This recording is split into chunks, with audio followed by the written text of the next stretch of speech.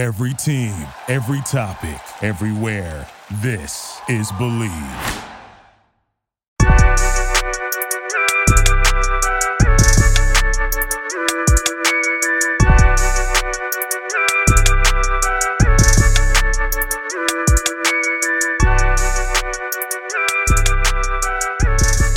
Welcome to the Believe in 76ers podcast. I'm Justin Grasso. And I'm Kevin McCormick. And this is a podcast dedicated to covering the Philadelphia 76ers on the Believe Podcast Network. Kev, it might be a gloomy day in Philly, but I'm pretty sure the city's probably on a high today. I didn't leave the house since getting home from the arena last night. I know you briefly left. So did you notice anything different? Were the vibes different for Sixers fans out in the city today? Listen, the birds were chirping. The flowers are blooming. The Sixers are going to the second round. Obviously, there's still a little doom and gloom because of this Embiid injury, but I'd say we're feeling pretty good. Yeah. All right. Well, that's good to hear. It's good to hear. Last night, Game 5, Wizards came into town. They surprisingly won Game 4. Let's cover that real quick because we haven't recorded since that Game 4 loss. I think we have to take our L's here, because we confidently said that they were going to sweep. I wish I would have just stuck with my original prediction when I said, because it literally played out the way I said it would originally. They're going to sleepwalk through a game and then maybe tease a comeback in the end, and then they'll lose one. And that's what happened. But I'll take my L because I said that they'll sweep after seeing Game 3. But Sixers come in Game 5. They host the Wizards. 100% capacity at the Wells Fargo Center. Obviously, I think that played a role into their win because the environment was pretty crazy. And, aside from that win, I guess things are kind of doom and gloom because there's a lot of unknowns. Joel Embiid got hurt. What was your kind of reaction when you heard the actual official news? I started to lose optimism, if I'm going to be completely honest. I think anytime you see meniscus tear, your mind automatically goes to the worst, especially with a guy like Embiid. But I mean, the fact that they had him listed as doubtful and day-to-day, I think is extremely encouraging. And I think it just goes to the fact that they still don't have a clear and concise answer. I feel like an injury like this, they're going to repeatedly look at it, and it's not going to just be a one-shot thing. And, all the Twitter doctors have been saying that an injury like this, you really can't get a finite answer until 48 to 72 hours after, just because of swelling and such. So you can't even get a good view of what you're looking at yet. So I think the fact that he's not automatically ruled out is a major victory. I think that update could have been much, much worse. So I would say I've lost a little bit of optimism, but I still feel that we haven't seen the last of Embiid this postseason. Yeah, the whole timeline with it was really weird. Like when it happened, it looked like he hurt his back. Like he was grabbing at his back. They go in a timeout. They resume the game. He continues playing for a couple minutes. First of all, he played 11 minutes in the first quarter, which was weird from the gate. And then he leaves the game, and then he goes the whole second quarter, no update, nothing. And then halftime, he's ruled out with knee soreness. So when I saw that, I'm like, when did this guy hurt his knee? Like, I had no idea. Then I rewatched it, and then you do kind of notice, okay, his knee did buckle when he planted his foot, trying to break his fall. And then just the whole timeline was strange. Doc Rivers didn't even know that he hurt his knee. So that was weird. Daryl Morey's tweeting out cryptic stuff saying, it's okay, everything's going to be all right. And then you get all the optimism from certain insiders around the Philly market who are saying, I'm hearing he's fine, it's okay. And then MRI results come out and he's doubtful. And now, I felt like how you did, okay, he's doubtful, he's not ruled out. That's perfect. I mean, he obviously wasn't going to play. It's pretty obvious, but hearing that he was doubtful and not out, I thought was a positive sign. And then I think same thing, like optimism was kind of shot when you see meniscus tear. You see any type of knee tear, you think for the worst. So I definitely agree with that. But like you said, like I think he's gonna make a comeback at some point. Now, I'm not gonna try and play doctor here. I don't know when. I don't know anything about meniscus tears, so I have no idea. I just think that at some point Embiid is going to try and push through and play in these playoffs. But I'd be lying if I said that the next round doesn't, from just if you're watching it from a fan's standpoint, it would scare me. You know what I mean? But we're not going to get there yet. Let's just get back to the positive real quick. We just didn't cover that yet. I wanted to start with that. But last night with Embiid out, Sixers players knew that they had to step up. They knew that they had to come in and have a big game. We always talk on here about a big three, which is, obviously Simmons, Harris, and Embiid. Last night, the Sixers leaned on Harris and Simmons, but they had a big three. Seth Curry, how was he last night? How do you think he looked? He's incredible. I mean, he reminded the entire NBA that the other Curry brother plays in Golden State, not in Philadelphia. He looked like he was watching some Steph highlights before the game. It was crazy to see how aggressive he came out, but not only that, how he maintained it throughout the game. Early on, I think I'd even put in my notes. I put the Seth Curry game ? Like, is this what we're going to get in this Game 5 clincher? Like, is he going to be the unsung hero? And it was. I mean, he set a new playoff career high. 30 points on 17 shots. That is just ridiculous. So, I mean, the efficiency was there. Doc let him run a little more. We saw him a little more at the point guard in this game, playing the pick and roll with Simmons, moving around, kind of doing his thing. So, like you said, someone needed to step up. You're not going to replace Embiid with one singular guy. Obviously, it's going to take a collective effort. But if there was ever a game for Seth Curry to go berserk and have an unreal shooting night, he picked the perfect night in this series to do it. Yeah, for sure. He was, fantastic. You call him unsung hero. I don't think he was unsung. I think he got all the credit. Unsung hero now is Tyrese Maxey. Coming off the bench, giving that energy. Yeah, they were feeling it with Maxey in there. And Doc left him in for a while. How could you not? Did he play last night? Yeah. I think he around 20. He finished like right under 20. 26 minutes. So I kept wondering, like, when's he going to take Tyrese out? Because this dude probably needs a breather. But Doc also does have that mindset of, well, he's a young guy. We're going to leave him out there. So, but yeah, I thought Tyrese was fantastic. Really, the last two games. Obviously, it doesn't count as much, in game, 4 that they lost. But Tyrese has been fantastic lately.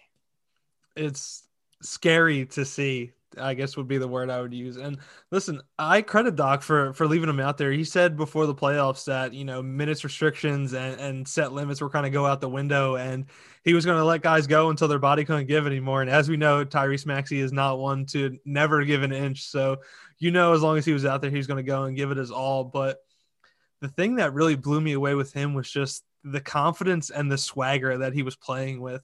This is a 19-year-old rookie thrown into the end. I don't know. We're gonna. He might be 20 now, but still, 20. Still, 19, 20 years old. Imagine being 20 and doing what he's doing in the NBA right now. Even that is crazy. I barely had my own life in check at 19, 20 years old, let alone giving postseason minutes to a team trying to win a title. But when he was out there, he was looking like a guy that had been there for years. You saw him anytime he was hitting layups. He had the bounce. He was nodding his head. There was one time in the second half, he hit a layup and he hit the kind of like mini flex to the crowd for a second and like locked back in the game mode. It was crazy. Scoring off the dribble, breaking guys down off the dribble in isolation in a playoff game that young. It's just, he really is tailor-made for moments like this. It's crazy for a rookie to be able to increase his game as the moments get bigger. We've said it all year that Tyrese Maxey has been like a diamond in the rough of this draft class, falling all the way to 21. And what he's done in the playoffs has been a testament to that. Yeah, for sure. Obviously we'll never know, but I'm curious of how he would look on a team that really isn't that good. He's on a playoff team, a number 1 seeded playoff team, and he's having this sort of impact. Can you imagine if he plays for the Charlotte Hornets, like LaMelo Ball did, or like the Minnesota Timberwolves, like Anthony Edwards? I think we're talking rookie of the year. Yeah. But he's on a tough team, to crack the rotation. So still got better. Yeah, gets better. Like Doc even said it last night. He was our worst defender in the beginning of the year. now he's holding his own. Like it really is incredible to see like the type of development that he had in year one, and the fact that he can come in to a game 4 and a game 5 in the first round of the playoffs on a first seeded team and have that kind of impact, especially when your team's best player is out. Like you need people to step up. And he's one of those guys that really just brought it. And I'd be shocked if Doc Rivers like doesn't start like really relying on him in round 2. And if there was any doubt left out there that Philadelphia isn't head over heels in love with Tyrese Maxey, game 5 was a testament. If he could have ever had a performance in front of a fully packed Wells Fargo Center, he picked a great one. There was a point late in the game, Ben Simmons tipped a pass and he went to save it, and then the ball was still rolling out of bounds, and Tyrese Maxey just completely lays out and goes flying into the scorer's table, gets a standing ovation from the crowd for the hustle. I mean, the crowd was living and dying on everything that was going on in the game, but anything involving Maxey, I mean, when he was laying it out there, the crowd was absolutely going nuts for him. So, huge moment for him after, having a nice rookie season and having that 39-point barrage in an empty arena, getting the chance to really soak in how nice of a city this is and how, the love that they have for their players and guys who really give their all out there, I think was a great moment all around for him. Yeah, listen, if for any future player that might end up on the Sixers, and I've I've analyzed this over the years, if you want to win the crowd over, dive for a basketball. Try it. Like he didn't even save it. Yeah, that's the funniest part. Well, it wasn't even close, but he fully laid out for it like he wanted it. Yeah, so like it doesn't even matter. Like you don't have to save it. You dive for a basketball, you're getting a standing ovation. And it sounds ridiculous, but like they appreciate that kind of effort and hard work. So getting off Maxey, exactly, and that's where I'm going. Getting off Maxey, we'll go to the guy who honestly plays hard every single game, but for some reason cannot win over that crowd. Ben Simmons, again, he didn't even play bad in game 4. He just couldn't hit his free throws, which we mentioned that's an issue. We're not letting him off the hook for that, but in game 5, again, Ben Simmons looked good, triple-double. His hitting some free throws wasn't perfect, but he had a moment where he hit 2 when they started the hack-a-Ben. So what did you see out of Ben Simmons in his, I guess, comeback performance after that game 4 where he received all that criticism? I thought he turned in a good showing. I love the fact that Doc fully embraced small ball and started him at center. I think that was completely the right decision because Mike Scott is just unplayable, and it's something he got away with in the regular season but wasn't going to work in the postseason. So I love the decision of starting Ben at center, opening up the floor, let him do his thing, let him get out in transition, let him push, let him find shooters. And I mean, the free throw shooting, I'll take 5 of 8 any night. I think Scott Brooks had to be fuming on the inside that Ben Simmons and Dwight Howard both turned in incredible free throw. Dwight Howard was 8 for 10 from the line and Ben Simmons was 5 for 8. You had to think that those two guys, if it was close, he was going to hack them, and they just completely negated it. So credit to Ben Simmons. I mean, we saw in warmups, he was putting in the time, him and Sam Cassell were glued to that free throw line. He was working through his form, but I've never seen a crowd get so amped up for free throws until game 5. But listen, if it's going to have Ben shoot 5 for 8, I'm for it. I thought his performance all around was incredible. Another triple-double. He fell just short of averaging a triple-double for the series, although people, he was on the wrong end of scrutiny for 2 games of this series for pretty much no reason whatsoever. And he is another one. Stepped up with his leadership, stepped up with his defense, did it all for the Sixers, and played his part in pulling out that win in game 5. Yeah, definitely. I mean, listen, I'm sure we'll grade that series at some point within the next few days. But I mean, he really, aside from his free throws, everything else was flawless. Like I don't even know how you can, he's making plays. He's still scoring. I mean, he's not, Doc said it, he's not a 40-point scorer, but he's going to come out and score on his own. He's going to create scoring. And I don't know how you can scrutinize his performance in really any game of that series. So it'll be interesting to see how he transitions into the next round, because obviously the second round is something that the Sixers haven't been able to get past since this era of Ben Simmons and Joel Embiid. Obviously, we don't know what Joel Embiid's going to do. We don't know what he can do moving forward, but the Sixers are going to rely on Ben Simmons, and they're going to play the Atlanta Hawks. Now, this is a team that you said you preferred to play the Knicks over the Hawks. Obviously, it's not going to happen. The Hawks did a great job defeating New York 4-1. We found out shortly after the Sixers beat the Wizards that they were going to play the Hawks. So coming into that game will be on Sunday, another afternoon, 1 p.m. I can't wait. You're going to have breakfast at the Wells Fargo Center. It's going to be exciting. What do you think? I guess we'll start with these initial predictions, and then you can think it over for the next few days, and we'll revisit it. But just your gut reaction, how do you think that this series is going to play out? Obviously, it depends on when and if we get Joel Embiid in this series, but going into it right now without Joel Embiid, it's going to be tough. I mean, a lot of people, after seeing how the Sixers performed in Game 5, they feel pretty confident about Atlanta in the second round, but it's a very good team with a lot of firepower. They're going to have to play a near perfect game every night without Joel Embiid. I think they can, definitely keep it competitive, mostly because of how engaged they can still be on the defensive end without Embiid, but they have a lot of firepower to slow down, and I don't know how much the small ball experiment would work against a team like Atlanta, because if you look at Washington, obviously it could work a little more, especially when they started Daniel Gafford, who could be considered a little undersized at the center position. But with Atlanta, they have Clint Capella. That's a guy who's extremely physical, extremely active on the glass. Great job of running the rim, blocking shots, catching lobs, works well in the pick and roll with Trae Young. And that might give them some trouble if they have to go small in extended stints, or you roll out Dwight Howard. But in a physical matchup like that, you don't know how much the refs are going to let them play, and that could neutralize how much you use Howard. So being without Embiid definitely puts them a little bit behind the 8 ball. But if they do it, I think maybe they could drag it out to 7 games. And if you could get it to 1 game, win or go home, I think the Sixers could pull out that win, because although Atlanta has a lot of firepower, one thing the Sixers have the edge in is playoff scars and experience. And I think as we get deeper into the playoffs, that's something that could stick out. This Atlanta team, this is really essentially their first run together. Trae Young, Bogdanovich, Herter, these are all guys getting their first, real taste of postseason play. And I think that's something that the Sixers have in their favor and hopefully can give them a slight edge as they still try to survive without Embiid. Yeah, I definitely, if Joel was playing it, it wouldn't even be like a question. Yeah, like 5.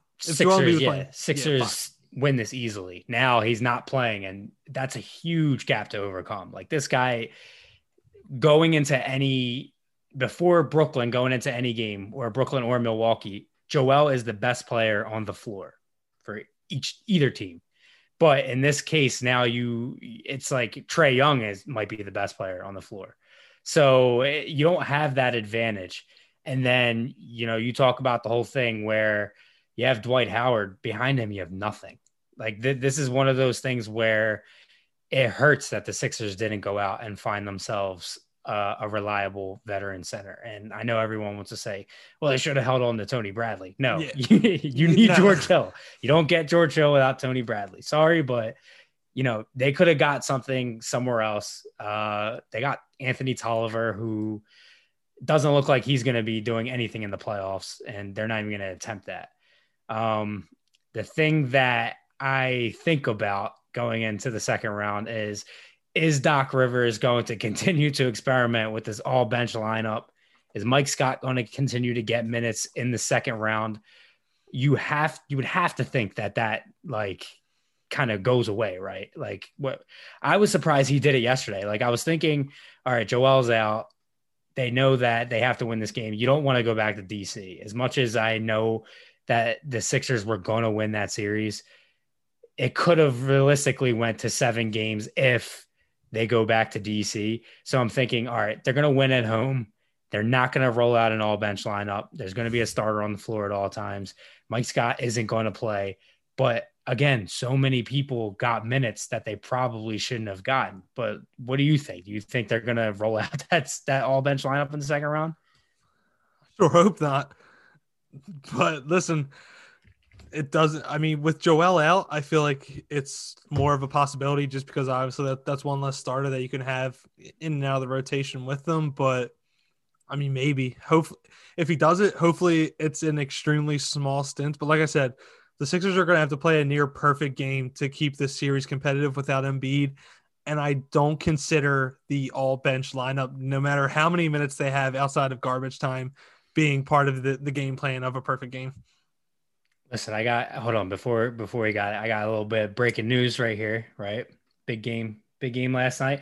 76ers game 5 on NBC Sports Philly was the highest rated 76ers game on the network since 2002 and the number 1 program in primetime last night.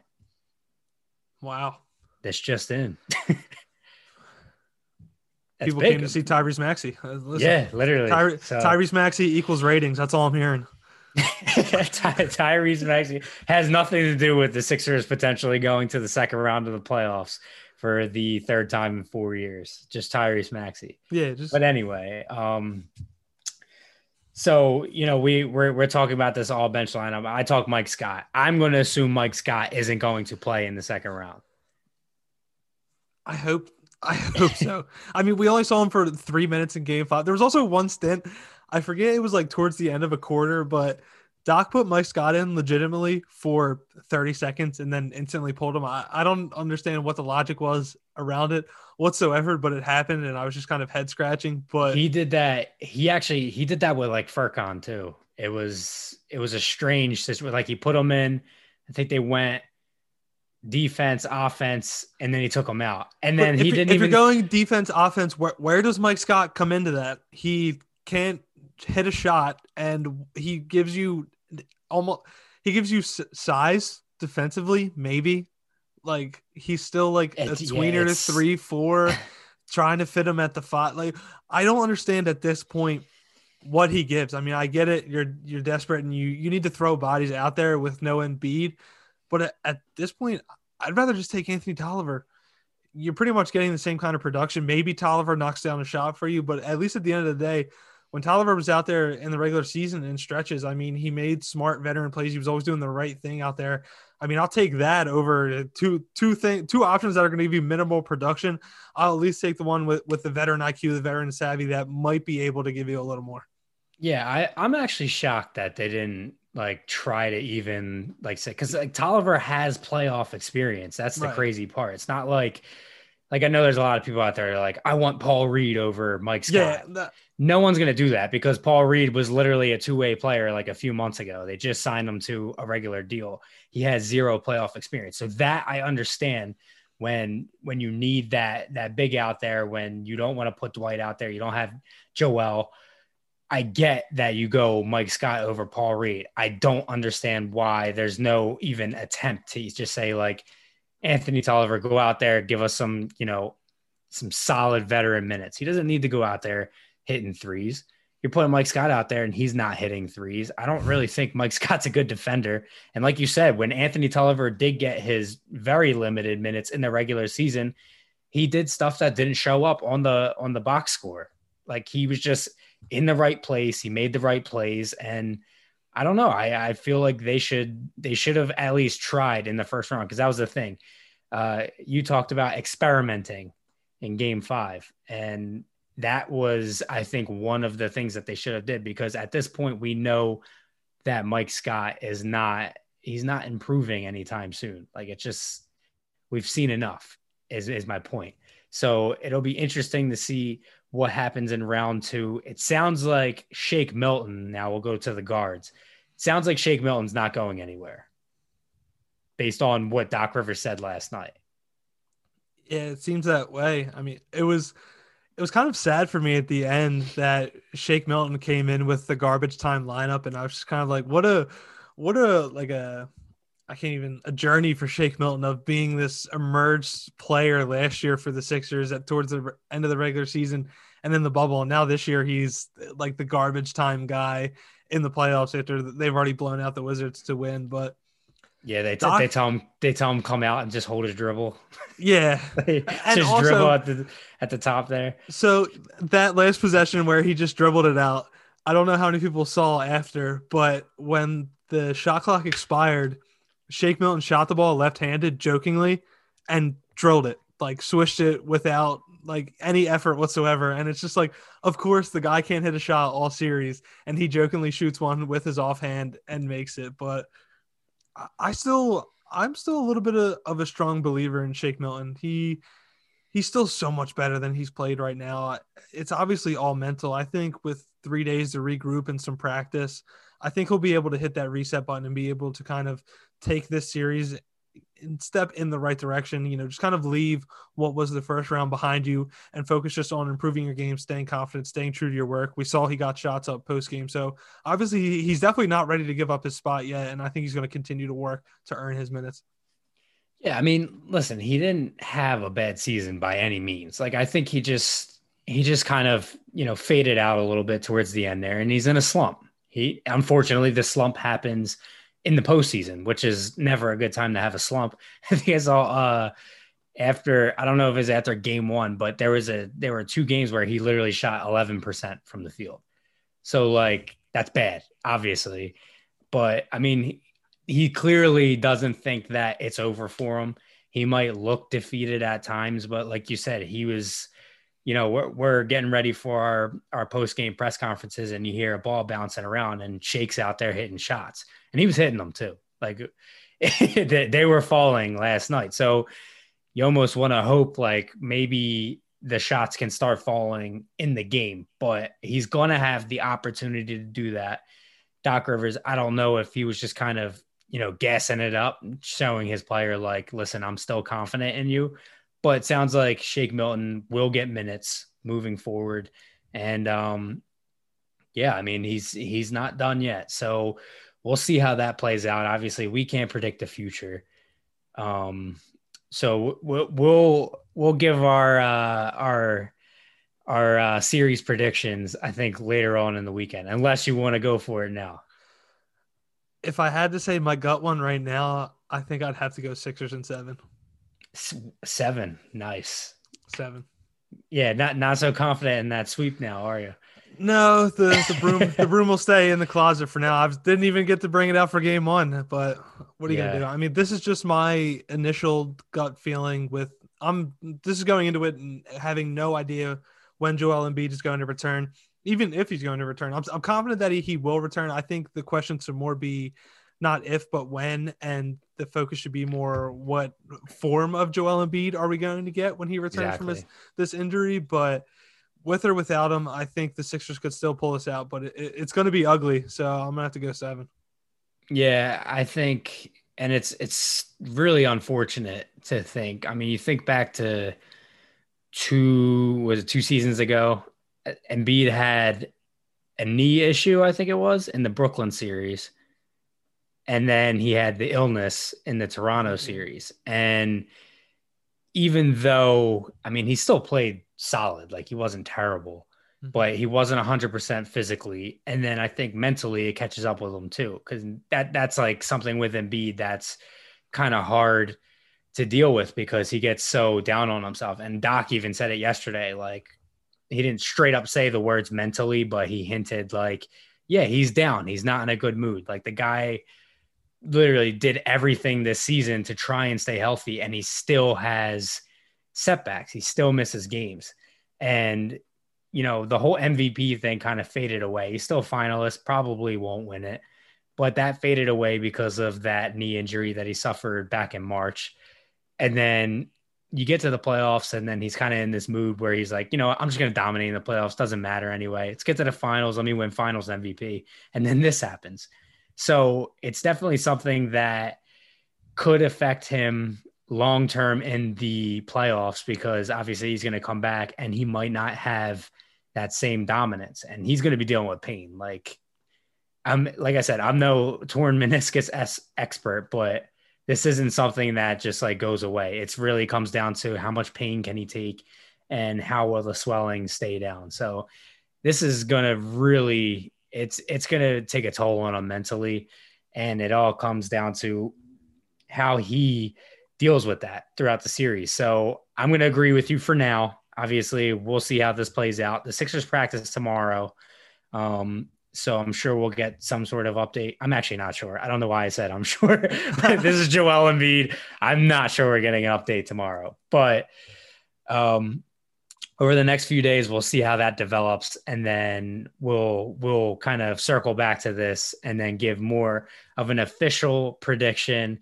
But for now, we'll allow the Sixers to kind of figure out what's really going on with Embiid. We'll figure out how they're going to play all of this moving forward. And tomorrow they're back at practice.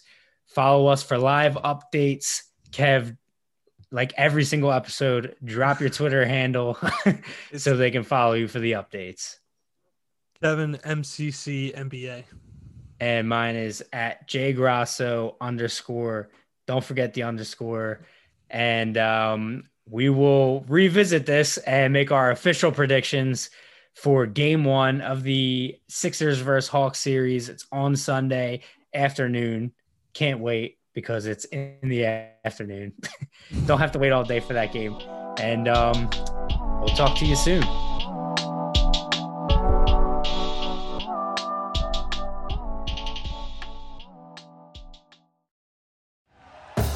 Thank you for listening to Believe. You can show support to your host by subscribing to the show and giving us a 5-star rating on your preferred platform. Check us out at Believe.com and search for BLEAV on YouTube.